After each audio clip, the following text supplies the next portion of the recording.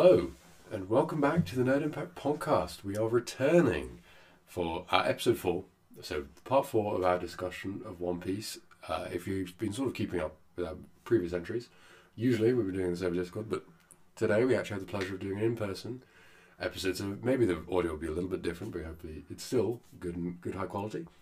But today we are returning to the world of One Piece, Ichiro Oda's wonderful world, which I've, again, still progressing through. I've just finished Dressrosa pretty much. I've finished Zone, so it's onwards to Wano, I believe. No, Whole Cake Island. I'm on Whole Cake Island.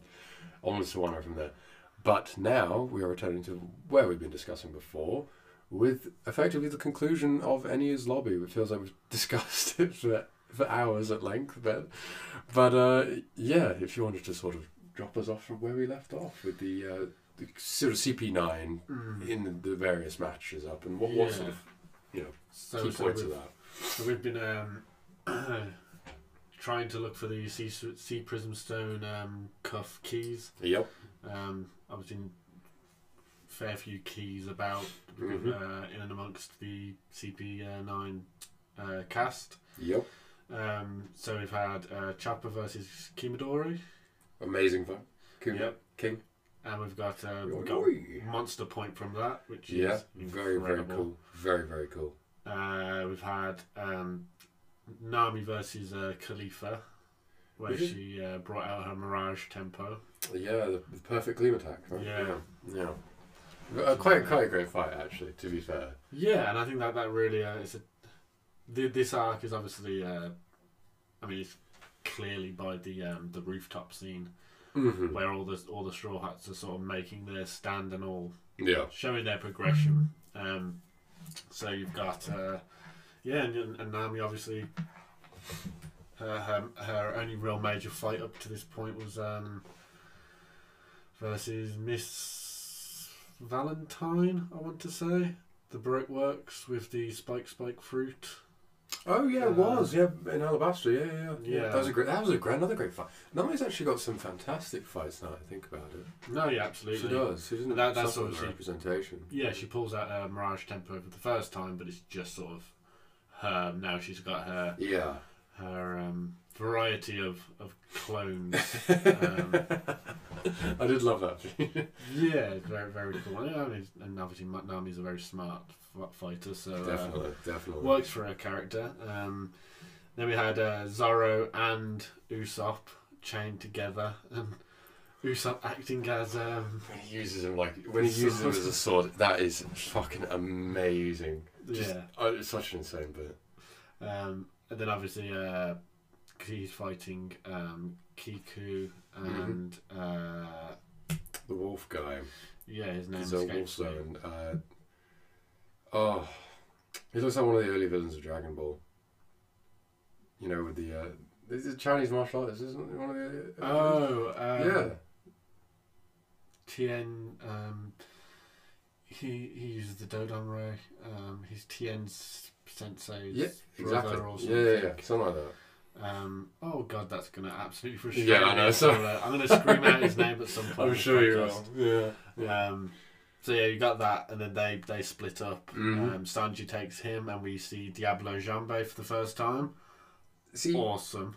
I understand that he spins around so fast that he heats his foot up, like his black leg Sanji. I get that, but do you think that was him using Haki at that point? To a degree, it must have been, right? Yeah, there's some things you've just got to let go. Yeah. And that's sort of one of them. So it could be Haki, but just another minor inconsistency. I don't know. It's just that's what I thought that because I'd seen footage before of the Diablo Jambe before I started watching the show, and so I was like,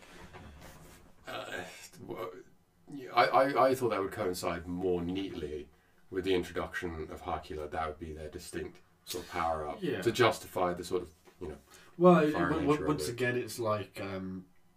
It's like Zoro in this arc, and he pulls out Nine Sword Star Ashura. Looks amazing. Silver Mist, I think, is the move he uses. Obviously, as a Zoro fanboy, that is my probably highlight of the arc. Yeah. such an incredible attack, but it's never quite explained how he manifests 3 heads and 6 more X amount of arms. True. True. I did find that a little bit jarring. But then again, it's overthinking it, right?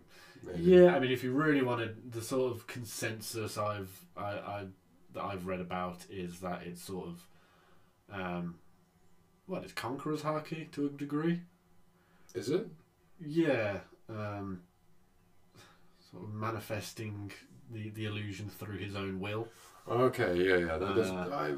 Again, that just boils it down to Haki, though, doesn't it? Yeah, once again, there's sort of a mechanism to explain a lot of these things. Although it's not been confirmed, I don't think. Okay. But that's sort of most people's headcanon. So we've got those fights out the way. Spandam, Robin, and Lucci just ahead of Luffy. And then Luffy catches up. Thanks to Jin. Yep, absolutely. Find the secret passage. Frankie shows up for a little bit. Just he does, doesn't he? And then goes on ahead. Yeah. Carries on after. And before we sort of get into the main chunk of it, which is the Lucci Luffy fight, there is a bit it's going on sort of during the fight and after, where Frankie obviously catches up to Spandam, and most notably, the Usopp is lacking like an individual fight in this arc. He contributes here and there. Yeah. But the scene where he's firing from the Tower of Justice. Oh yeah. And he's just absolutely nailing them all. Yeah. Like hitting Spandam in the face, I think twice. Yeah. And they can't return fire because he's literally too far away. Yeah. Because he's got his Black Kabuto at this point. Of course. So that's a good show for Soga King. And then we get Frankie's Centaur mode. Don't quite understand it. Early Frankie, I feel like Oda was a bit too scared to push the whole cyborg thing really hard, so he had to go with sort of like. That's why I think he wrote him as a weirdo, a bit of a pervert, not necessarily just a weirdo. Like, and I think that's why he went with something as bizarre as a Centaur mode. Yeah, I mean, he's shown it on the Puffing Tom as well, though. Did he? Yeah, showed it on the Puffing Tom. Okay. Well, this is the first time we've seen it in use in any practical way. It's bizarre, sort of a grappling tool. Yeah, it is weird. But hey ho, that's Frankie for you. I think his post time skip upgrades are a lot better, but that's for another time. Yeah, definitely. That's where he sort of leaned into the whole, he's just a robot at this point. Oh yeah, not afraid to a whole 10 yards. So yeah, and the fight of this saga, Lucci versus Luffy. What do you think about that? Again, we get to see, because what is weird about this arc is it's not just one power up, it's two, right? It's very relatively rare for arcs, except for maybe like conclusion arcs of animes and stuff like that. Yeah. So we see Gear 2, which looks amazing, with sort of pumping the pressure through his legs and the steam and his sort of like pinkish hue. Looks incredible. Gear 3, on the other hand, is almost like Cronenberg body horror. Like, he literally says he pumps air into his bones and makes giant limbs out of them, which, I don't know, man. Like, that's cool and all, but that must be horrifically painful. Yeah, I think that's sort of. I know he's made of rubber. Stated how much pain's caused by a lot of these. Yeah. I mean, but then again, it's like it's the whole sort of like summoning jutsu thing, like just biting part of your thumb, like and getting it to bleed. Like, oh, that fucking hurts a little bit. And everyone else is just like chomp, summoning jutsu, and then fucking big toads appear. I don't know what the thing is about thumbs in anime. You got Luffy biting his, you got Eren biting his. It's and like you said, the summoning jutsu. It's a weird thing, but great fight, honestly. I mean, Lucci in the Zone 3 has like, the cheetah. I don't think he looks as good. I feel like if he'd been fighting, because he spends most of the fight fighting him just straight up, like as a human dude, that looked way better. I thought. I thought him using like I can't remember the name of it, the Ricardo techniques or whatever. Yeah, something like that. Yeah, so all the techniques the CP9 have, like the bullet finger and the air walk, all that sort of thing. Yeah, shave or is it shiver? So it's sort of like the sort of like fast teleport move. I think that just looked way cooler, honestly. With him with his top hat, his cool little beard. The bird's not talking for him at this point, but him with the bird still. Yeah, that's cool. That's a cool little character. Character touch. Yeah. I mean, I've got to disagree. I do like really because we see so Lucci in this fight goes from normal, then goes into his hybrid. Yeah. And if I'm remembering correctly, it's his larger hybrid form. Because he zones are very inconsistent. A lot of zone users are shown to have obviously human form, full animal form, and a hybrid form. Yeah. Whereas someone like Chopper has 7, although those 7 change eventually. He's still got 7 forms, which is obviously how's a human got 7 different forms. It doesn't make any sense. True. But for Lucci, we see him as human. Then we also see him use his full cheetah mode when he gets knocked onto a ship out from the gets knocked out the wall onto a marine ship, and he goes full cheetah. But then we also see his big, almost like quite buff cheetah form, cheetah hybrid. But then we also see like a more condensed version, which is obviously sort of focusing more on speed. Yeah. So whether that's just his ability to manipulate sort of to what extent he's transforming or whatever, I don't know. But it's still quite cool. I mean, I'm not saying it's terrible, but I just thought him in a black tuxedo with a top hat on, fighting Luffy like he's nothing. It looked really cool. But then obviously we see a little bit of Lucci's background. He's trained up to be an assassin from the day dot, really. Pretty much, yeah. And he's got these quite significant scars on his back, and I quite like that design, sort of the leopard with the scars. I think that looks quite cool. It looks awesome. Especially in the sort of final attack, where Luffy's using Gatling. So the animation there is peak One Piece animation. It's so smooth and almost liquid-like. I thought it got pretty good. Is that this is still relatively early in the show, so this would have been like early 2000s.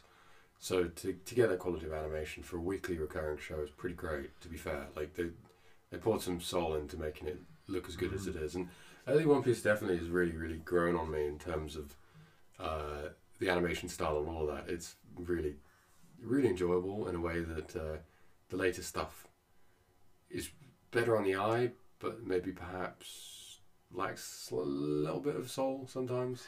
I get that. That's definitely. I mean, it's quite jarring going back from post time skip to pre. I can imagine. Even just the character designs, because I love Luffy's scar and stuff, and that's obviously not there. Yeah.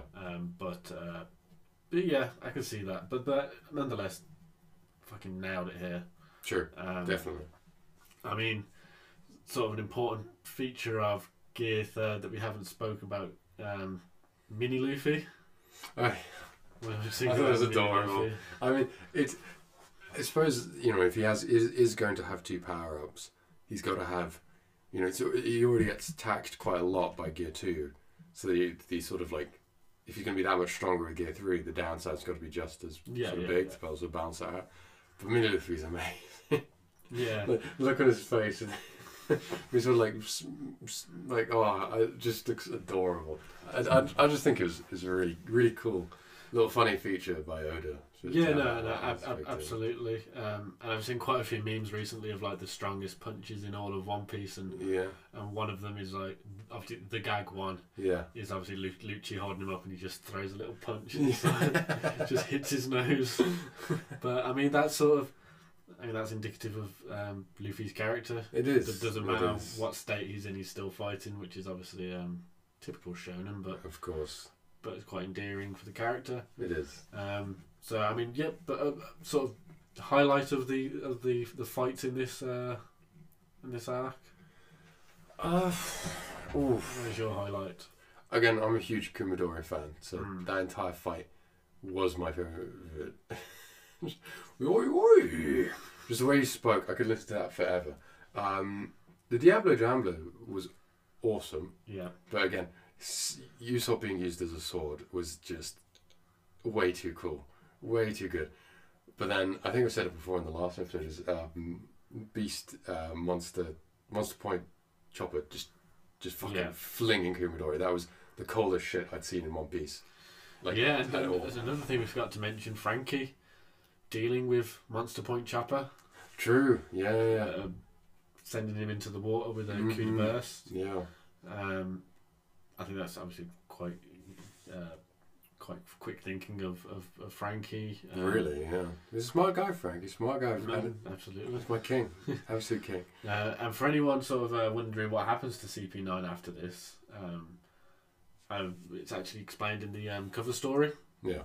One of the cover stories shows basically Blueno with his Dor fruit, sort of gets them all together, so saves them all. So obviously Kumadori's fucking God knows where from Monster Point Chopper. You do see him afterwards, just like broken on the floor. So cold. God knows where though. Yeah. So Blueno gets them away from the Buster Call, because obviously this is sort of like a countdown. Yeah. There's worth saying is if Spandam accidentally presses the gold Dead Mushi to call in the Buster Call, so you get 5 warships on their way. So it adds so much tension. Yeah, is it 5 warships, 3 vice admirals? Yeah. Yeah. So, yeah, I mean, they're sort of brandished with the blame for this sort of this event. Yeah, it's like the scapegoat. Yeah, absolutely. I think Spandam's after them, which is strange because they do appear in films. Yeah. Working directly under Celestial Dragons. Oh, okay. So continuity-wise, who knows what they're doing right now? Yeah. But they're all obviously safe. No one really dies in One Piece, and not really, no. unless it's important. Yeah. So yeah, and then that leads us. I mean, there's a very cool. Once again, Nami showing how valuable she is.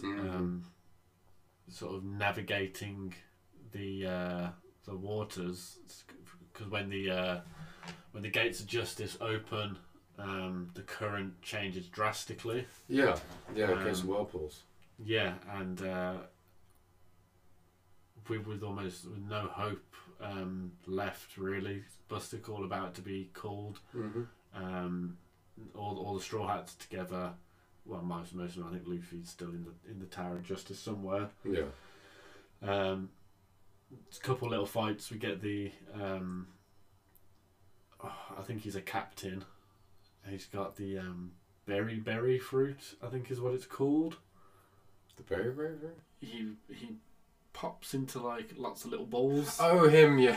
I think it's the berry fruit. Yeah. I don't know. Don't know if that's quite accurate. Ball fruit or something, whatever you want to call it. Yeah. Basically like Buggy, except for more blunt. Yeah. Attacks. And we have Robin absolutely snapping Spandam's spine. We've skipped a bit there because Kokoro also reveals that she's a mermaid. Yes, she's a mermaid. Yeah, so she's a mermaid, which is terrifying. Terrifying to all the crew, and Sanji specifically is tears apart his dream. He's quite afflicted by her reveal. But yeah, no. What else is there? Because the Mary comes back. The Mary on the brink of destruction, and should never be able to sail again. Yep. Comes in clutch at the final hour and saves the crew. Sort of slips, because it's such a small little caravel, it sort of slips past all the warships and can navigate the whirlpools. Yep. And the gates adjust, don't they? Yeah, so they're safe. They're back on Water 7. Is it before or after where they? It's just before Water 7. Just before Water 7. Before they get back, they. Yeah, that makes sense. Yeah, it's like a barrel at sea. So yeah, I've seen a lot of really funny memes about this. Yeah. Sort of depicting why One Piece is the most superior shonen anime and arguably anime ever. Yeah. Because what show could make you bawl your eyes out? And I bawled. I did get quite teary over a ship. Yeah. I mean, they have to. They give her a good send off. They do. They do. Sort of Viking style, set her ablaze at sea, and the Mary speaks to them. I think she said something along the lines of, "I just wish I could have sailed you one more mile." Yeah, she wanted to continue the adventure with them, but it's fucking heartbreaking. Yeah, I mean it's a surprise because I mean I remember not particularly liking the Mary when I first saw it. Yeah, I thought, a sheep's head, that doesn't quite depict like a really cool pirate crew, but then the amounts of adventure you see them on the Mary, you sort of become attached. You do. It's a character in its own right. Absolutely, and that's the thing is I didn't actually know that they got another ship. Is that I thought they just had the Going Mary because there's under a lot of promotional stuff in there, and I've been watching for so long. It's like, how could you get rid of the Going Mary? It's like their ship. Yep. And I just couldn't believe it. I couldn't believe that actually. I was like, my entire thought of it, because again, like the motivation of going towards 7 is that the Mary's been damaged by falling literally out of the sky from Skypiea. And I was like, well, what motive would they have to get a new person on board? It would be a shipbuilder. So I was like, well, Frankie, great shipbuilder, he's going to fix the Mary. Yeah. I didn't think it was ever going to be a case of him making them a whole new ship. I think that's probably the angle a lot of people were under. But then, I mean, I'm not going to pretend to remember the specifics of ship building and schematics, but they make it pretty clear that it was the keel. I'm fairly certain. Yeah, the big old style of ships. Big one that goes right under. Yeah, they. If that's gone, the ship's done, and the Mary was. But it was Luffy finally coming around to the fact that he has to let the Mary go. Well, I think Luffy'd come to it a lot. Oh, sorry, Usopp. It's definitely more Usopp because that's obviously the driving force of their conflict in Water 7. Yeah, which is obviously, as I said maybe last episode, maybe the one before, we don't know anymore. Pretty damn good fight, basically Batman versus Luffy. Really? But yeah, so then we get back to Water 7. Everything seems a lot more chilled. Frankie and what's his name? Which one? Frankie's mate. Frankie's mate? The one who's also apprenticed under Tom. Oh, Paul. Oh, Iceberg. Iceberg, that's it. Yeah. So Frankie and Iceberg just get their heads down and start building the crew a new ship out of it's Heart Oak, right? Yeah, from the Adam tree. Yeah. Which is I'm pretty sure the tree that's supposed to be on Elbaf. So as you can imagine, it's a giant tree. Yeah. We haven't seen it yet. Because that the reason Frankie has that is because he spends the 200 million berry that he stole from Nami from Usopp. So, it's a very, very neat roundabout way of it all turning out. I really liked it. I really liked that. Yeah, that's a nice detail they made. Yeah, I think it works, and obviously it makes it very clear that this ship is top tier shit. Yeah. This is inexpensive. This shit takes cannonballs later on and means nothing to them. And so Luffy's still recovering. Zara, I think, is also chilling about. You know, they get their new bounties. Yes, the new bounties. So they have all the images of them. Luffy, of course, smiling. Zoro looking cool. I think Luffy still is his original. Is it? I think it's his original. Still Zoro's smiling. yeah, it's that same smile. Yeah. So Luffy's at 300 million. Mm-hmm. Zoro's at 120 million. I think it's 120. Yeah. Because it's sort of a pattern. Yeah. Zoro always gets a higher bounty than Luffy's previous bounty. Yeah. So yeah, and then we got Sanji, which I think is 80 million. Jesus Christ! When I will have to say that's one of the funniest moments of One Piece is the Sanji. The first time Sanji sees that poster, I fucking lost it. Like, just the drawing of it is superb. Like, it immediately got me. Yeah, and I don't know if I can't remember if it's in the manga version as well. Yeah. But the scene of the photographer explaining it to the to whoever at the Marines. Oh yeah. Oh, he's no, like, that is in the anime. That is in the anime. Did you forget the lens? Yeah, no. Like, oh yeah. I just thought it was perfect, and Sanji's response is amazing. Like, he like dies. And what it leads to is obviously hilarious as well. Oh god, I can't believe they used that as a plot point. Like, I was like, this is so funny, and then they used it as a plot point. I was like, holy shit. That's genius. Yeah, but then you've got Nami, which is 62 million maybe. Yeah. Chopper being 50 berry, obviously a joke. He's so upset. They literally think he's the pet. Who am I thinking? Soga King. What does Soga King has like 80 million, is it? He's not. I don't know. He has a relatively high one, but then later on he sort of got a ridiculous bounty. But yeah, I can't remember Soga King's necessarily. I think Frankie's is 70, maybe 77 million. Yeah. I don't think Robin's goes up much. I don't think it goes because it was already maybe to 83 to 88. Yeah. It was already 80 million berries. Which is a gripe I have with the show as a whole. They don't sort of, the Marines should definitely have more of a fixation on Robin being able to read the poneglyphs. Yeah. And that she should she should be worth a lot more than just 83 million. Yeah, I think even to anyone else, not just the Marines, right? Well, yeah, I mean, head cannoning, I think is like, we don't draw too much attention to whatever. That's a good headcanon, actually. Yeah. I agree with that. That's smart. I think it's something with a world this vast. Yeah. You have to fill in a lot of blanks. There's some holes you got to plug.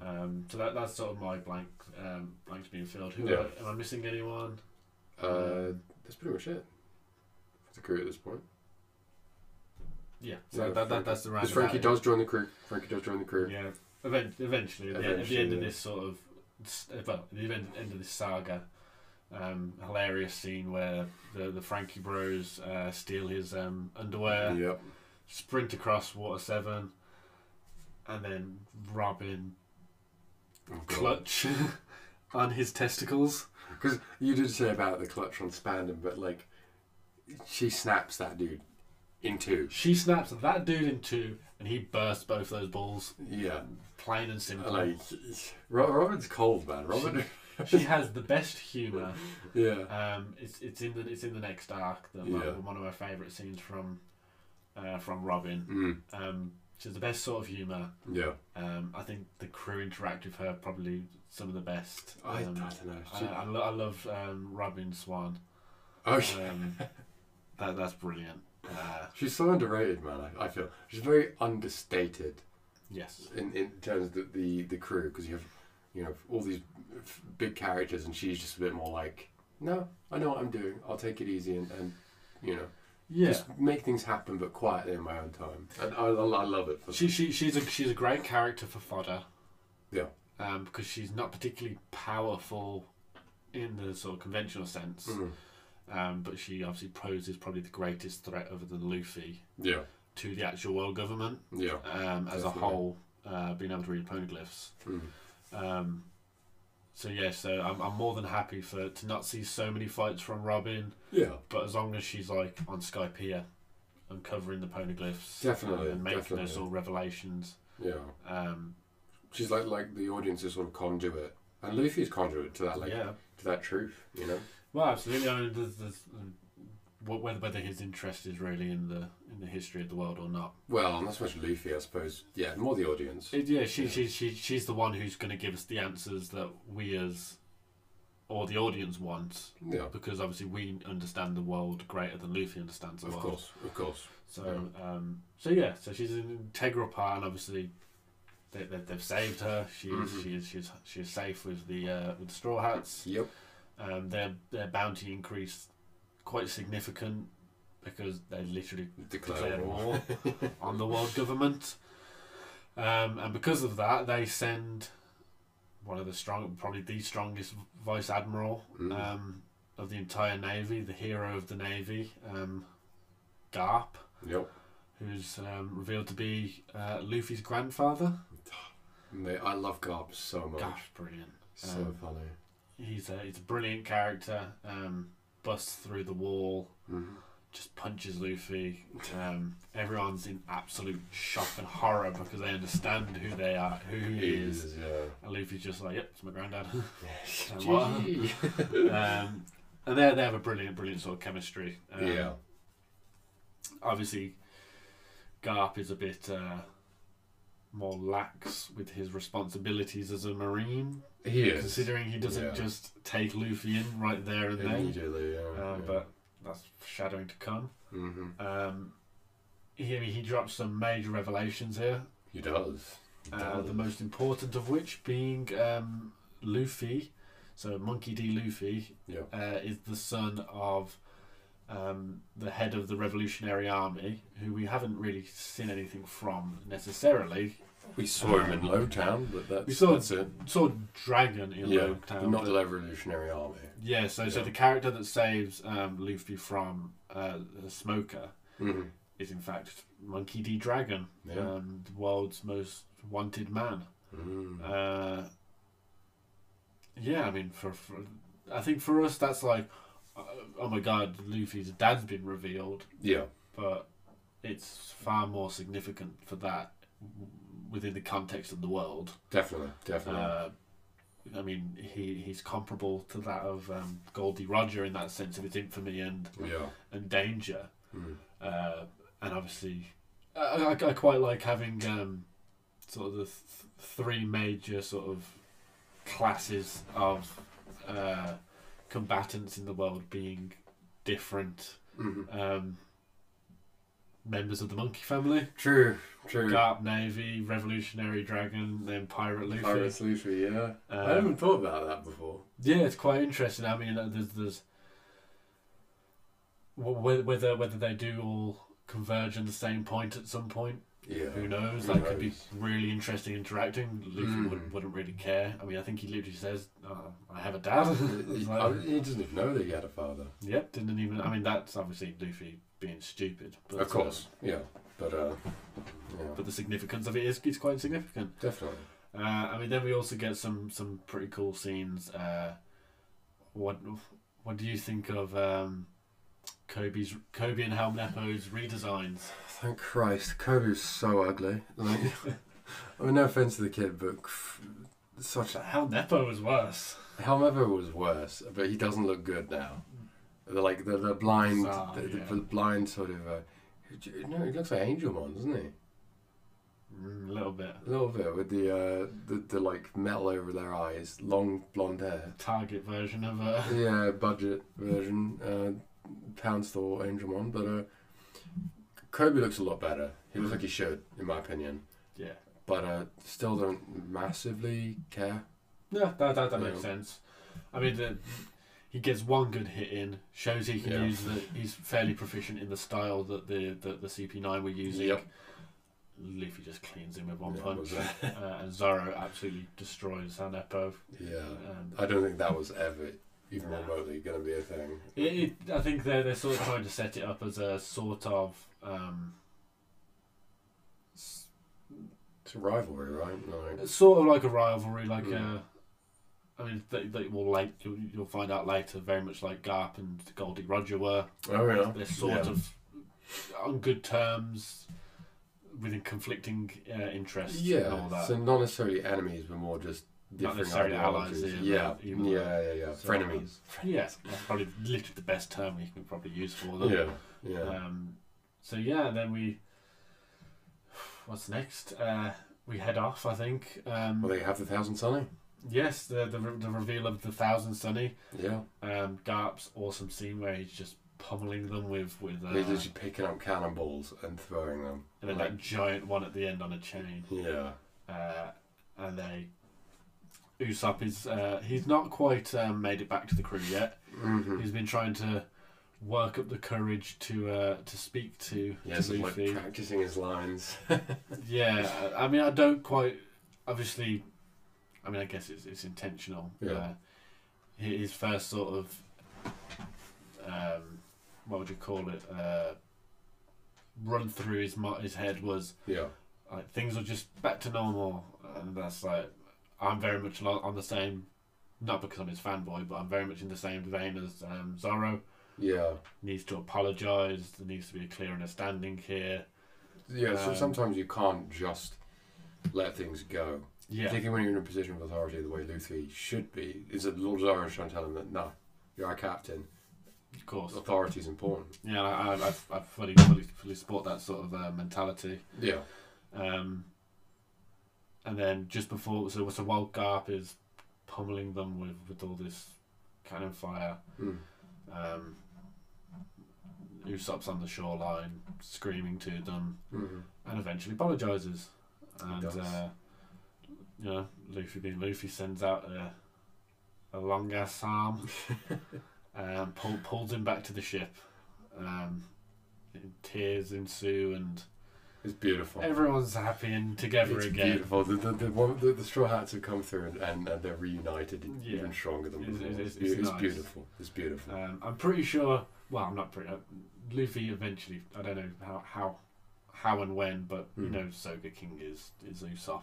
He does. Well, no, I think he still believes that. Does he not? No, I think it's pretty much confirmed that he does. Knew, he knew. But he was going along with it. He's somewhat mature in some of his thinking. He's very. I think it's a difficult way to write shonen characters.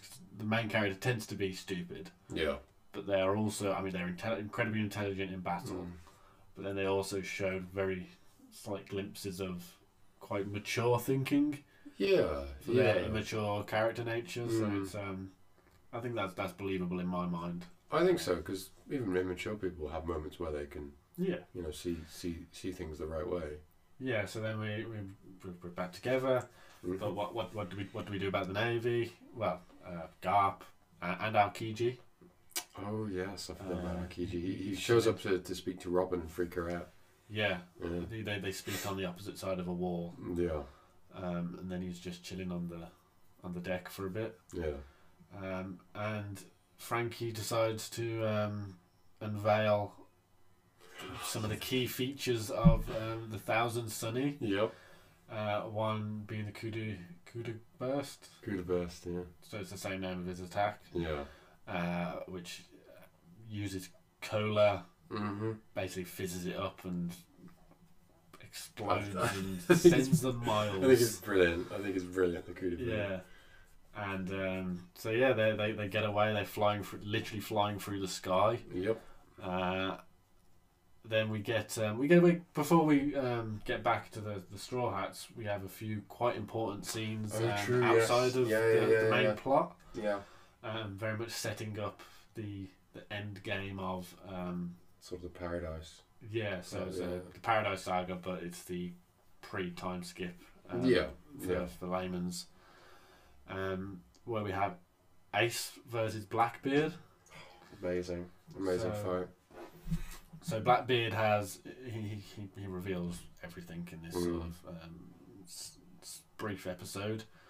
How he's been chilling on Whitebeard's ship for the last 30 years. Well, 40 years. Yep. Biding his time.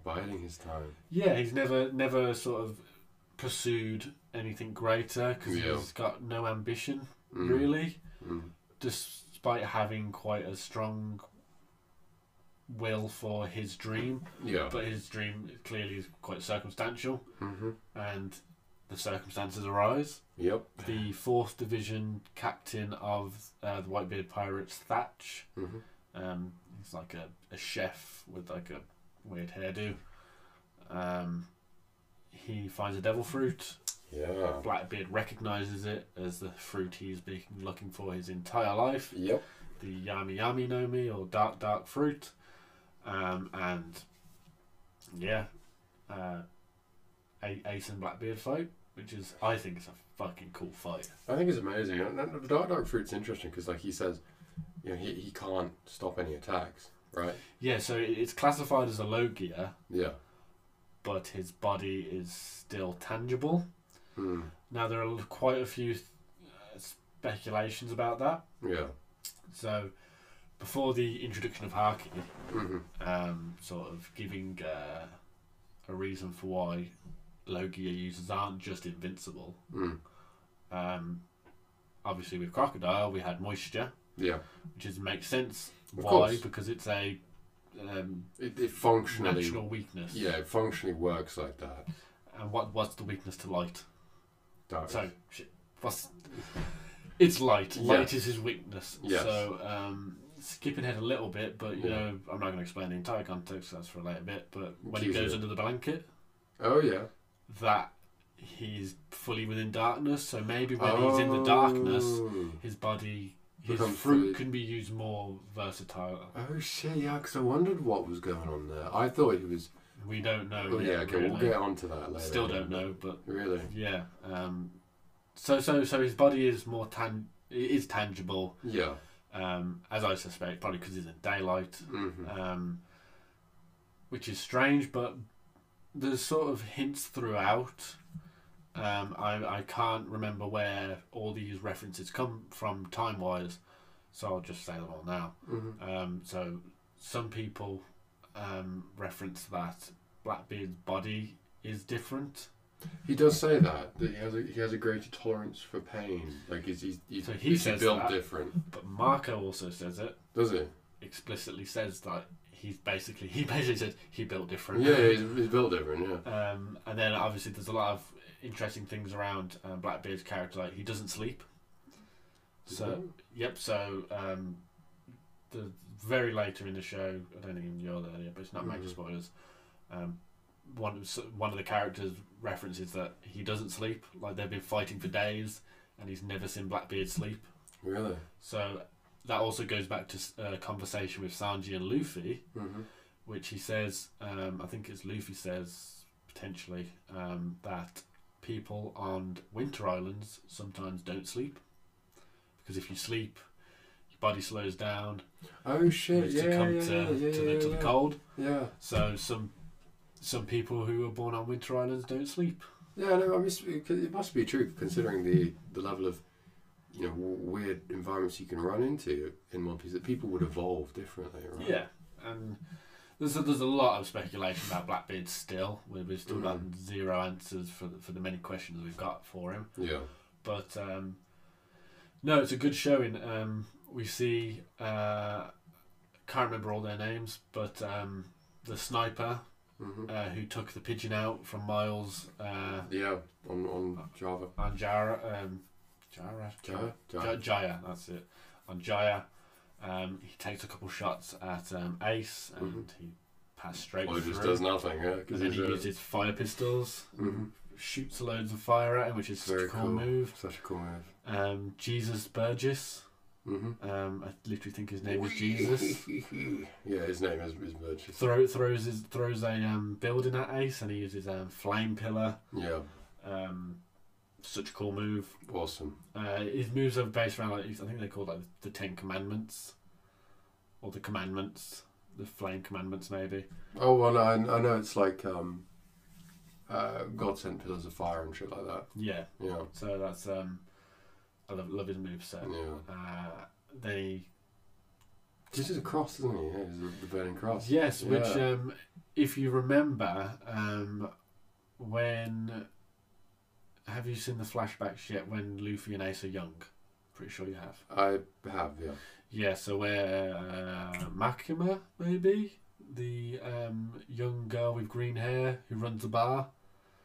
Oh, okay. She's teaching them how to talk properly. Yeah, etiquette. Yeah, and she like. And she says wrong. Yeah. Wrong. And it's that true, cross. True. Yeah. So whether Ace took that directly from her, who knows? But it's a pretty cool move. Sort of shines a cross on him and then sends out a blast of fire, sort of like a crosshair. Yeah. Really cool move. Then he also has like throws some like fire spears that pierce Blackbeard. Yep. But Blackbeard reveals some of the powers of his Yami fruit. One being sort of sucks Ace in, sort of like force pull. Yeah. It's like almost gravity, like. Yeah. It sort of like sucks everything in. Yeah, so he sucks everything in, then explodes it out. To darkness essentially being like a black hole. Like a black hole, yeah. And then he sucks Ace close, nullifying his devil fruit ability. Yeah. Which now we sort of sense as Haki, but there's obviously there seems to be something greater with the Yami no Mi. Yeah. And there's this really cool panel. It's almost like a classic panel in anime where they both get a strike in. Yeah. Blackbeard gets a ridiculous hit, like it's like a side punch. Yeah. And Ace gets the flames. His stuck in son, right? The what? His summons it's like fire. That's later. later. Is that later? So that's Flame Commandment, like Sun Emperor, or something. Yeah. They basically both go for their final attack. Yeah. Ace summons like a giant sun in the palm of his hand. Fucking amazing. They clash, covers the entire island. I think it destroys it, doesn't it? Pretty sure it does. Yeah. Fucking incredible scene. Then the other really important one is Whitebeard and Shanks. Yeah. If you want to take that, if you remember. So as best as I can remember, so this is this was definitely the part where I was definitely picking up my interest in that this is building up towards the much larger pirate ecosystem of the world. So we're seeing people like Whitebeard for the fun, like he's huge, he's enormous, he's got like this machine rigged up. It's like, why has he got machine rigged up and all this? He's got nurses attending to him, he's got all this crew, and then Shanks comes walking up and everyone just starts passing out. Oh yeah, and the ship starts to crack. Yeah, everyone just starts passing out, and he just and like I believe it's Marco, he's like, everyone get back, you're going to pass out, like you're not ready for this guy. Yeah. And so Shanks just walks out with this massive bottle of sake, and he basically, sits down, and Whitebeard, does this amazing laugh and just like, why are you here, little one, and all this sort of shit. And they both, share a drink, and Shanks is very reasonable. He's like, dude, you got to stop Ace. Like, I understand that he's got that, basically it's a vendetta, right? So someone within broke the worst. Committed the worst crime you can on a pirate ship. Absolutely, paramount mutiny. So he used to be basically like, I'm just making an exception this time. Like, I'll sort it out. Like, leave it up to me. And like, I'm not trying to dishonor you, but just you don't understand. Ace is going to get himself killed. Well, yeah. I mean, the context behind that really is Shanks' character design. Mm-hmm. Obviously, sort of the key features: red hair, missing arm. Mm-hmm. He's got 3 scars across his eyes. Yep. And what you see, I don't know if you see. Maybe you might see it in Jaya. Yeah. You definitely see it in the flashbacks. But one of the tools that weapons that Blackbeard uses is like almost like Wolverine claws. Oh yeah. And Blackbeard is actually the one who gave Shanks the scar across his eye. Yeah. And he even explicitly states that this wasn't me fooling around. I was taking him seriously, and he still got me. Yeah. I mean, there's really quite a few things in that encounter that's like really quite important. I mean, first of all, you have Blackbeard asking, "Who did you give that arm to?" Yeah. When a pirate of your caliber comes back with an arm missing, that's serious big business. news. Yeah. And then obviously I've bet it on a new generation. Yeah. Which is such a cool phrase. Amazing. And then Whitebeard also references that he used to love the fights, to watch the fights between Shanks and Mihawk. Yeah. Sort of bigging up Shanks a little bit, because we've seen what Mihawk can do. Absolutely. And we'll see what he can do further, but we've not ever seen what Shanks can do. No. So for someone of Whitebeard caliber to sort of back up the Yonko, right? Well, yeah, he's a declared Yonko. one of the 4 Emperors of the Sea. So is Shanks, which is why Shanks takes out literally an entire his entire crew, pretty much. Well, no, he takes out an entire Marine crew. Yeah. Just to get to this meeting. For anyone to saying like Shanks is like, oh, happy-go-lucky pirate. Yeah, because Son Goku was aware. Yeah. And he was like, dude, we can't let this happen. We can't let them talk. And so because originally Shanks sent someone called Rockstar, which is a rookie, and then Whitebeard was like, fuck off. Like, tell him to come speak to me himself. So yeah, we get that. Whitebeard also mentions Buggy. He does. Yeah, asks how the red-nosed kid's doing. Which is nice. The very best. Very much Buggy. Setting up Buggy's character and his escapades to come. Die-hard Buggy fan, man. Die-hard Buggy fan. I'd be one of the clown pirates, sure. I mean, I'm a bit of a clown anyway, but you know what I mean? Like, I'd love to be in his crew. It'd be so much fun. Yeah, I think it'd be alright. I think it'd be great fun. And yeah, then we get to the next arc, which I believe. We were saying that they clash blades though, and they split the sky. Shit, yeah, they do. They clash blades. The clouds sort of split, which later is confirmed as it's not quite animated in the correct way. For nowadays, I guess, with the new information that comes out about Conqueror's Haki. But when 2 Conqueror's Haki users of relative strength clash, literally the clouds, the heavens divide. And we see it quite a few times later as characters get stronger. And that is an instant, the first instance that we see of that actually happening. The cloud splitting, yeah. Very awesome. Very cool. Yeah, even the heavens themselves are affected by this by clash of these 2 mortals. Whitebeard obviously only using his strength. I don't think he's not even using his devil fruit, which is it's so cool. Some awesome shit to come. But yeah, so I think we've covered everything before heading into in my opinion so far, the best arc of One Piece that I've seen. In terms of, I think the best arc that I've seen so far. And I think that's a fair opinion. It's up there. Yeah. It's definitely up there. I don't know, I feel like I was seeing some people have some weird opinions on it that it's not actually that good. Yeah, but people shit on Skypiea and I quite enjoy Skypiea. I did quite enjoy Skypiea. I enjoyed it at first, but we are entering... As the crew enters the Florian Triangle, we are also entering into Thriller Bark. I must say that this is the arc I've been looking forward to discussing the most. That this has definitely been the most enjoyable arc for me. Where I was like, this is peak One Piece, in my opinion. Yeah, absolutely. It sort of goes back because Water 7 Saga is quite a serious tone shift. There's lots of stakes in it, right? Yeah, everything's quite high stakes, and everyone's like, taking shit real serious. Whereas this one goes back to sort of that goofy, just sort of goofiness. It's the best way I can describe it, really. I mean, they're sort of just sailing through the Florian Triangle. Obviously reference to what's it called? The Bermuda Triangle. Bermuda Triangle. That's it. A sort of section of the sea which is completely covered in mist. Sunlight cannot penetrate it, so it's a very dark, saga. I think it's only like 50 episodes, but it's all very dark. And we're sailing through the sea, and they're doing some fishing. They find a barrel, sends off a flare, so that's obviously sort of. Then they curse themselves. Imminent danger.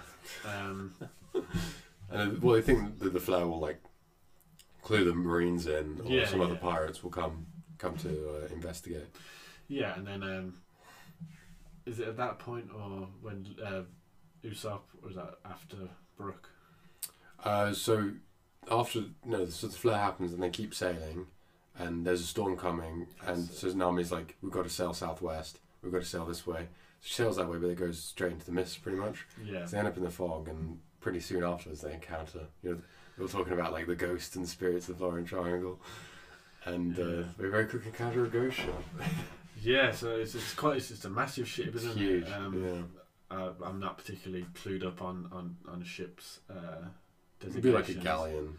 Yeah, but it's very decrepit, and there's this almost haunting tune being sung, which is the later iteration, one of my favourite anime music ever, being Sake.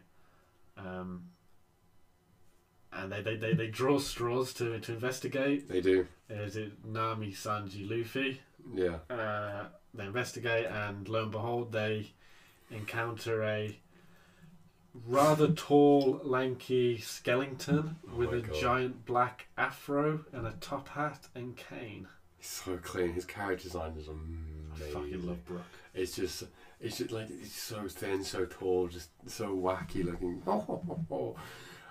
He's probably got the greatest laugh in all of One Piece. I don't think he has the best. That'll come. I don't think he has the best, but he has I think he has the best. Do you think he has the best? Either his or Kaido's, really. Really?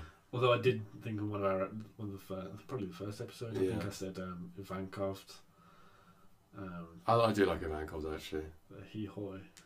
But no, I think he's got probably the most iconic. Definitely. Iconic last. I'm not even going to attempt it. And yeah, so instantly Luffy asks this giant skeleton with an afro to join his crew. It's worth knowing that he's looking for a musician for his crew now. Of course, yes. His crew. Luffy's it's all since episode 1. Yeah.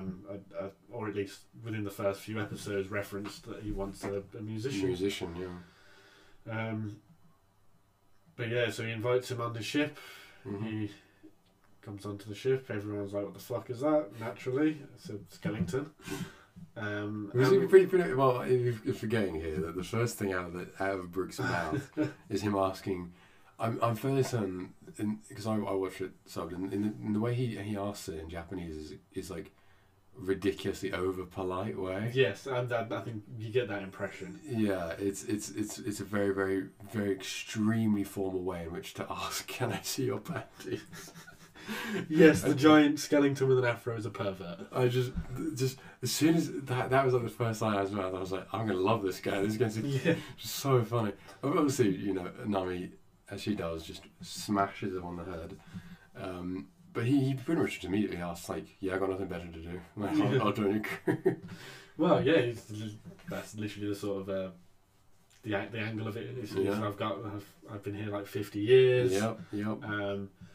He does explain that he ate the soul fruit. Yep. And because of the Florian Triangle's mist, he couldn't find his body. Yeah, because by the time he found it. Yeah. It's a bit of a shit devil fruit, and you activate once you die. It's got some cool stuff later on, but but you have to die to activate it. That's an extra life, Well, yeah, very, very true. Yeah. But would you want to get to your body before or after it falls apart? Because wouldn't you slowly fall apart? I think you can do less. You can do less when you're a skeleton, right? But then again, if you're a skeleton, like, you can do what he does, like run on water and shit. Yeah, he is literally light enough to sprint across water, which is so cool. And he's really quick because he's just a skeleton. Yeah, goes along with his really cool sword style. Yeah. But yeah, so he explains that he ate the soul fruit. Sorry. Yeah. And also explains sort of the main aim of this arc. Or at least what leads them to the main sort of villain. Yeah. Being that Brook has lost his shadow. Yes. And people without a shadow just instantly turn to dust in sunlight, a la vampires. Yep, pretty much. But because he's in the Florian Triangle, the mist, like, the sunlight doesn't get through. So yeah, so it's the only place he can stay to be safe. Yeah. And yeah, so this sort of he drops a lot of little bits of information. I can't remember exactly what he drops, but basically the overall synopsis of this arc is there is a warlord called Gecko Moria. Bizarre design, bizarre laugh. Cool devil fruit, the shadow fruit. I think it was well, it's very similar to, well, not very similar, but it's kind of like the darkness fruit in a way, in terms of what you differentiate between what's a shadow and what's dark. Yeah, I think this is very, very specific to being the manipulation of A people person and someone's shadow yeah, instead of darkness as a concept. Yeah, definitely. So he's able to take people's shadows, which once again, if it's they're exposed to sunlight, they die. He's able to use his own shadow, which is basically invincible because it's just a shadow. He's able to implant the shadows he takes in other people. It puts or corpses. Yeah, or corpses, yeah. And they gain the personality, and depending on how strong the person is, depends on if they can be controlled so much. Yeah. Anything else this fruit does? Just general shadow manipulation. It's almost like Shikamaru to this extent. Yeah. He has some really cool giant scissors that he breaks apart to be two swords. That was awesome. Because him just using him just using the big scissors just to snip the shadow. Looks amazing. Yeah, it's really cool. And then you have some other characters. So Absalom is almost like a patchwork lion man. Yeah. Who's obsessed with getting married to Nami. And is avoiding the I think she's a hippopotamus. She's not a hippopotamus. She's like a boar. No, boar. It's a boar. She Yeah, has a it's tusk. It's boar. This giant pink boar named Lola. Who has a very deadly kiss. Literally breaks stone. Yeah. So yeah, he's trying to marry Nami, and he's got the can't remember the specific name of it, but basically the invisibility fruit. Yeah. Invisible fruit. That's such a dumb way of referring to fruit. True. I'm sure in Japanese it's something like the sheen fruit. Or it's probably something that's a lot cleaner than that. So you can turn invisible, which is cool, and there's some interesting scenes. I mean, he sneaks up on Nami in the shower. He's a bit of a pedophile. Oh, he's major creep vibes. Yeah. Then you have Perona, who's a teenage Gothic Lolita. girl. Yeah, Gothic Lolita shit. Little scene girl. Yeah. And she has the hollow fruit. She does. And she laughs at that. Yeah, she's another good laugh. There's a lot of good laughs in this arc. There's a lot of good laughs. I think once again, going back to that goofiness. Yeah, I don't know, it was just tone-wise. It was like, after kind of off the back of the very emotionally intense Enies lobby arc on Water 7, with the Mary, Robin, all of this, the world government, it was like, this is just them going to a cool, funny island and having fun again. But it's still like a big bad boss to beat, but it's not like that serious, and so it's like you can just enjoy it. Yeah, absolutely. I don't think you ever sort of feel Moria is going to be sort of the big series series end. I mean, I should probably say Moria's motivations is basically to create an invincible zombie army to take down Kaido. Yeah. Kaido was his rival, right? He suffered a great loss to Kaido, who we haven't yet. I don't even heard referenced yet. Oh, really? No, I don't think he's referenced till Marineford sort of period. So this is the first mention of Kaido. I'm not sure if it's actually mentioned. I think he does. Mention possibly. it. I think he does. I could be totally wrong, but yeah. I think they could have been Garp could have mentioned it, or Sengoku could have mentioned. Someone mentioned the Four Emperors because the designs they appear. Yeah, and Kaido's looks so fucking weird. It's so off. Yeah, nothing like him. But yeah, it foreshadows Kaido and Big Mom, and their designs.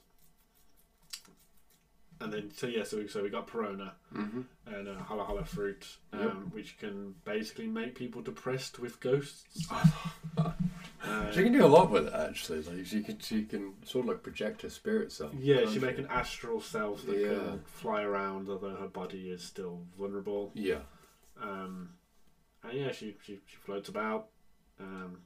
She's quite a demanding child. I don't know. I love Bellona. Like her interaction with Zora later on are amazing. Yeah, she's good then. And an all right villain. Yeah, actually, she just gets a poor matchup, really.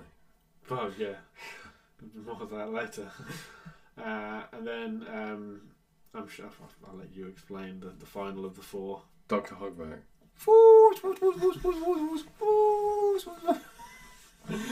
just the very best laugh in all of One Piece. Yeah. I think is like his character design. He's got like little like bat features. He's got the vampire fangs. He's got the big like glasses. Like a scar across his head as well. I don't know. He just looks amazing the way he talks, and of course he's like kind of like the evil version of what Chopper would be. Well, yeah, Chopper literally idolizes this guy. Yeah. He's like the best doctor ever. Yeah, that's the title Chopper gives him at least. Yeah, but of course he's not that good of a guy. No. As funny as he is. No, so his role is very much he basically constructs the corpses, which Gekko Moria puts the bodies in. So of course Chopper takes that as like a completely like, that's totally against what you should be doing as a doctor. That's like desecration, right? Yeah. And how they got those corpses once again is questionable. Yeah. Because Philip Barker's island sort of like eats ships. It's got like a giant mouth. It's basically one big boat though. It is one. I think it's the largest boat in the world. I think. I don't know if that's confirmed, but I think it is. Pretty sure it's confirmed. Yeah. So the crew gets sucked in. Mm-hmm. Can't escape. They're stuck by like a spider web. Yeah. It's creepy. Yeah. Then they use one of the Sunny's new features. Yes, that's it. I was wondering why. I couldn't remember why they split up. They use what is it? The dock system. Yeah, the dock system. They basically have a little paddling boat, which is the Mary. Yeah, Mini Mary. Really cool. Mini Mary. She's still back sailing with them. Yeah, and who's part of this group? So you got Chopper, Nami. I think it's Chopper, Nami, Usopp. It's Luffy as well, isn't it? No, Luffy. It's Luffy, Zoro, Sanji that go later. And Robin. Yeah. So maybe Frankie was with them? Was Frankie with them? I don't think he was. No. It was like Usopp, Nami. No, Brook runs off. Yeah, because Brook doesn't stay around because he needs to go and get his shadow back, so he's got to like defeat his doppelganger who's been put into the body of this samurai, so he's got to defeat him or he's got his shadow back so he can join Luffy's crew. Yeah, so where were the group? I think it's Usopp, Nami, and Chopper. So the weakling trio go. I can't remember how that's decided, particularly from memory. Yeah. But yeah, they go off. They find a castle. They go in. Mm-hmm. They talk to Dr. Hogback. Then things start to go awry. Mm-hmm. Sort of like the paintings come alive. Very horror movie-esque. Yeah. Everything's out to get them. They're obviously terrified. That's sort of Nami ends up getting captured. Yep. And so on and so forth. Then we cut back to the main group who decide to go ashore as well. Mm-hmm. First thing they encounter is Cerberus. Sort of a patchwork Cerberus, which Luffy attempts to tame. Yep. Just slams it into the ground, which tames it. The poor thing probably doesn't expect it, to be fair. I just love it. It's like, there, once clamped to ground him. Oh. So they're riding on the Cerberus for a bit.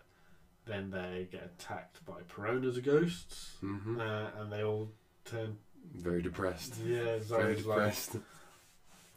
I'm not even worth being a speck of dust or something, and it's like I love that. Sanji absolutely rips the shit out of him for it constantly. Yeah. because I do love their dynamic, Yeah, we have a great especially at this dynamic. point, Mm-hmm. which is it's highlighted quite a bit in this arc. Is the duality between the two? Yeah, because you have they eventually lose their shadows. Yeah. Through certain events, Mm-hmm. and the shadow of Sanji is in this sort of bulldog, Penguin I thing. forgot about that. and Zoro's in this sort of this pirate corpse who's got a Hitler stash, and has got like a It's got like extra a arms. ship. Isn't it? No, it's like a ship, almost like what's the wheel of a ship? Oh, with like a shit, yeah, two yeah. sort of thing. Yeah. And those two particular characters start to clash because Yeah. of the Just personalities. the personalities. Yeah. Very much used to the crew's advantage in that Mhm. situation, but that's far later on. Yeah. Some of my favourite scenes is the unicorn and tree having tea, Oh yeah. and it's like, fuck, we've been found. Poor guys are trying. I mean, they're freaky looking. The tree looks Oh, terrifying. Like, Absolutely terrifying. oh god. Then Luffy puts a zombie back in the grave. Oh yeah, he does. The zombies are all very like, because they do the because the bad guy takes Nami, Usopp, and That's Chopper it. in the carriage up the hill towards the castle, Yes. and they get stopped by zombies, don't they? Yeah. They get attacked, and zombies do all the dancing routine and shit. I just thought the zombies were fucking hilarious. It was just, I don't know. It was so like they were obviously a bit of a threat, but I love that kind of like cheesy sort of old school horror movie vibes. It felt very Scooby Doo. You know Yeah, what I mean? that's a perfect sort of Yeah, very comparison. Scooby Doo, and I fucking love Scooby Doo. Yeah, if Shaggy was literally Ultra Instinct. Watch it. And yeah, I mean, I guess a lot goes on really in this arc, It's quite good jam packed. It has a great pace to it. and it's split up quite nicely. Where I mean, it's difficult to sort of narrate what goes on Yeah, and keep it sort of consistent with the timeline. yeah. But yeah, so they lose their shadows. Mhm. Luffy encounters Moria, Yep. gets his ass handed to him by Moria's shadow. Yep. Gets his own shadows taken. Yeah, so he gets his shadow taken, Mm. and then very much just gets discarded. Mm. And that's obviously more of that later. Mhm. But yeah, then we have Brooke meets up with Frankie, Robin, and maybe Usopp, if I'm remembering it correctly. A small group. Yeah. Might have been Chopper, actually. Mhm. Might be Chopper, Robin, and Frankie. Yeah. And they're fighting the spider, who's Oh, very creepy. it's their ship. Yeah. So we got like a monkey. It's a It's Spider a monkey monkey. spider. Yeah. and I mean, they're obviously struggling, and Brooke pulls out his His sword. I mean, out of his cane. I love that kind of like she style swordsman where they have like they'll dash through everything and like Virgil, right? Yeah. Judgment kind. So like dash everyone, and then so not until they like sheath the sword that they actually like The quick take the draw damage. technique. Yeah. I think it's amazing. I Yeah. love it, and him having the little like cane whipping out the short sword and just slicing people up. Amazing. No, he can't control the ice at this point, can he? So he doesn't. No, feel- it's not to Fishman Island. It's Yeah, not to that's Fishman absolutely fine. Just making sure. So he absolutely bodies this spider monkey, Mm. monkey spider, and then reveals that you can purge the zombies with salt. Yeah. Because if you think about it, it does make sense because it's like Yeah, it's sort of. still a devil fruit power, right? No, true. Yeah, I was thinking more of the salt is sort of typically in that sort of. Oh yeah, paranormal- no, of course it's the sort of like spiritual barrier and shit like that. Yeah, I mean, I watched a lot of Supernatural and Yeah. salt like Salt Rock and Yeah.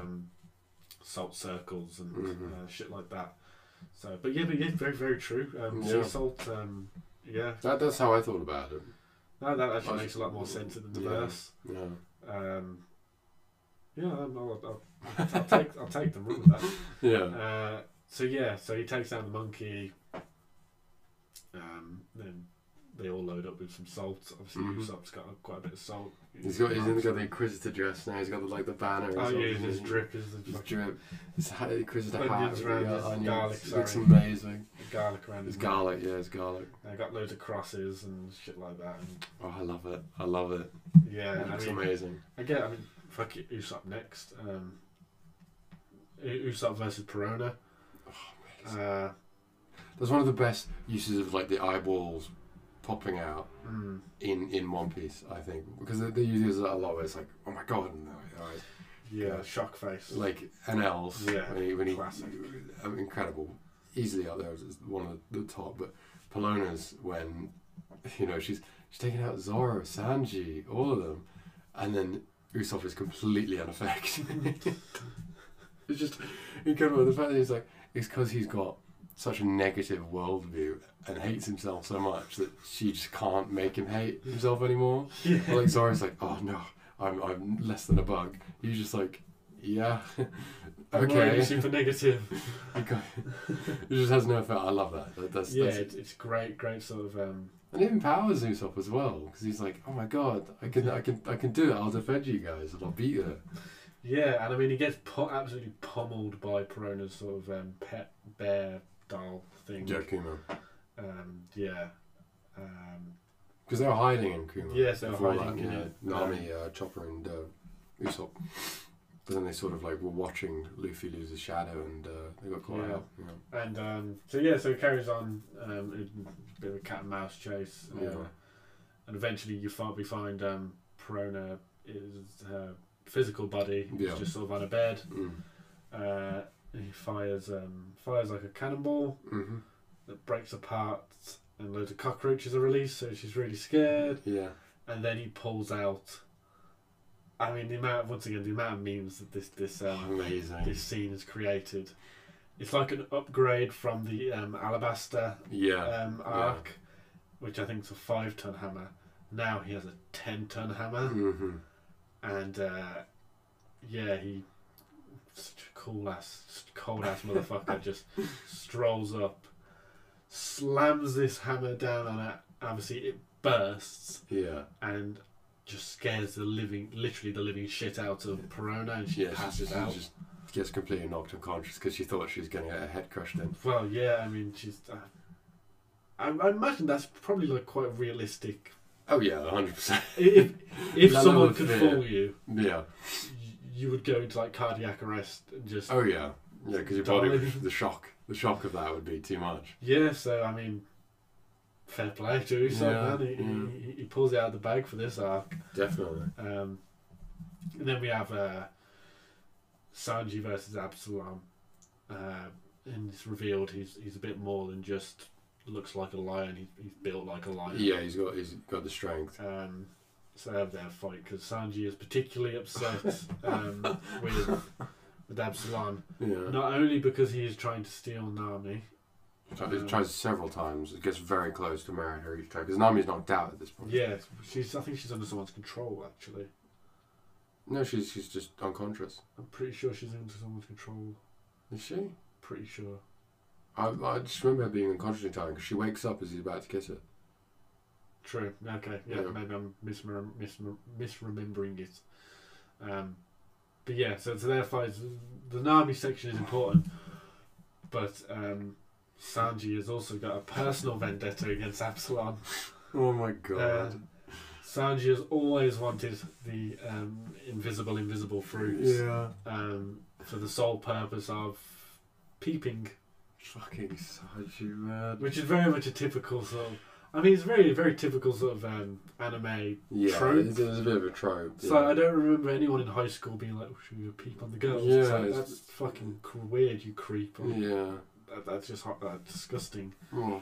But no one ever really did it, so I think I find it more funny because it's so unrealistic. Yeah. In all anime, especially this one, obviously he's pissed and sets his heart ablaze and takes down Absalom for the sake of Nami. I mean, there's a lot of name drops in this saga. So you have Captain Jack. Yep. Who is referenced quite a few times. I think he's first referenced when we are shown when Buggy first ate his devil fruit. Oh, yeah. So Buggy steals the devil fruit. Yeah. And takes a map as well. Oh yeah, he's got the map of because he wants the bracelet. That's in Impel Down. Impel Down. But which one? So that's the next sort of clue to Captain Jack as well. Yeah. Basically, Captain Jack's a legendary pirate. Yeah. Vast treasure and keeps getting name dropped. Mm-hmm. So he's actually a zombie on Thriller Bark. He's got like pink long hair, a bottle in his hand. Really? And a cutlass. Yep. Is that confirmed? That is confirmed. He's called Captain Jack. Oh shit, I don't remember. There's like a group of more advanced zombies that are released, and he's one of them. Oh shit! Yeah. So you got Captain Jack. I think there's a couple more within that group who are like honourable mentions. Yeah. But the most important one, mm-hmm. and probably one of my favourite parts of Thriller Bark, because I'm a fanboy, is so it starts off with Brooke finding the person with his shadow. Yep. And it is a zombie samurai. Yeah.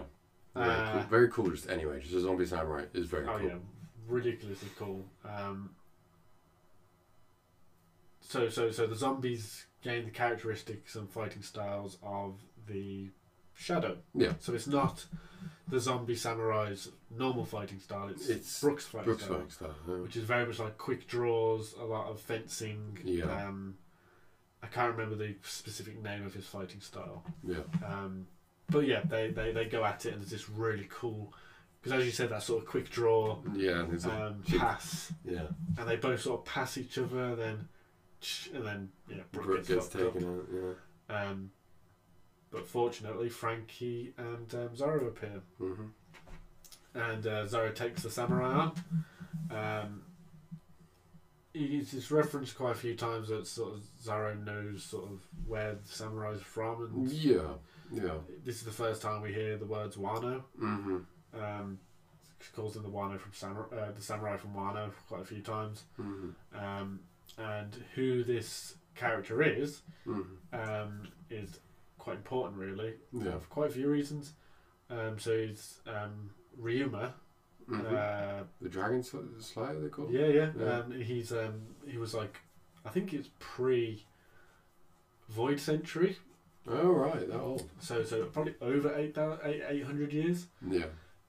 He was just a legendary samurai, killed a dragon, and protected the country from the world government. So actually might have been during the Void Century.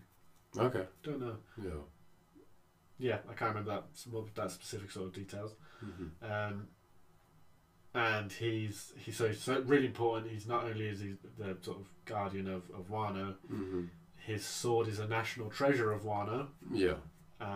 It is only the second, technically third, blade that we see that has become a black blade. Yep. And it is Shusui. Mm-hmm.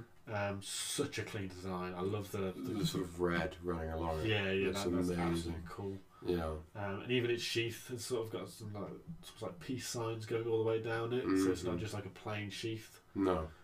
Which I really like. And I think is it the Suba, which is the cross guard. Yeah. That's quite cool. It's like quite wavy, but it's also got those like 2Ds chunks taken out of it. It does, yeah. So yeah, fucking cool. It's a cool ass sword. Probably Zorro's coolest sword to date. I'd say so. Yeah. Well, sort of spoiled it there. Wow. Zorro and Ryuma fight, and it's all the more interesting when you think. Well, it's worth knowing though. I don't know if you said it, but Zorro does get one of his swords destroyed. Of course, from the Rust guy. Which is a small thing. Is that right at the end of any zombie run, they're running towards the Mary. Well, no, they're running towards the ship that was going to save them, but gets destroyed. Yeah. He's fighting a whole bunch of these Marines. One of them is just a dude that just grabs his sword and he slices at him. Yukishima, I think the sword's called. I can't remember, but it's one of the ones he bought in Lowtown, isn't it? Yeah, it's the Wada one the Ichimonji, shop owned. the Curse one, and there was Yeah, so Wada Ichimonji is the one that Yeah. Kuina gave him. Then you have Sandai Katetsu, which is the Curse blade. which is the third in the series of the Katetsu, Yeah. which is cursed. Yeah. Cuts more than it should. Mm-hmm. And yeah, then I think it's Yubishima, which is the one that the shop owner gives him because he respects Zoro as a swordsman. Yep. That gets rusted. Yep. And so he's looking for looking for a new sword. And so Zoro's sort of not at full power for this fight. He's not got 3 styles. Yeah, so he's not got his 3 swords, and such a cool fight. Fucking love it. He's pulling out all his because it's Nitoryu being 2 sword style. Yeah. Pulling out some techniques. Then they end up on the roof. They're sort of like firing attacks like across the roof towards each other. Mm-hmm. And then the sort of the final attack, the English version, I think it's Itoryu, soaring dragon blaze. Mm-hmm. Zoro sort of like grabs his wrist, like, sort of does a flip, and like this blue dragon appears. Yeah. Cuts the zombie Ryuma, sets him on fire. He accepts defeat, and that's such a cool shot when he like throws it down. And Zoro just sort of captures it. Yeah.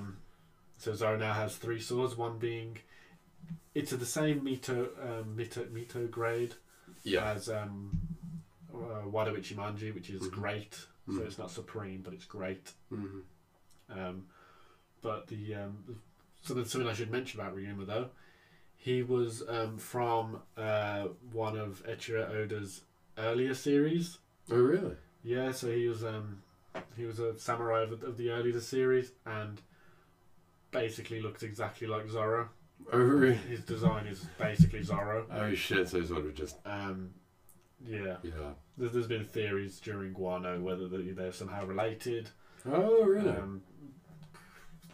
Headcanon maybe. Yeah. Not confirmed. But yeah, I mean, even down to the fact that scar down his eye, Zoro later gets. Yeah. So that's sort of just a cool little, tidbit about the character, really. So yeah, I mean, he's got his 3 swords. He's all powered up. Cool as ever. Who else are we missing? Hogback. What happened to Hogback? Well, doesn't Chopper chase him?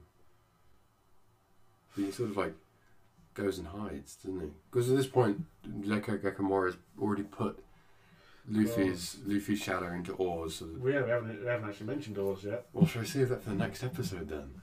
Ooh, a bit of foreshadowing. A bit of foreshadowing. Well, speaking of our shadows here.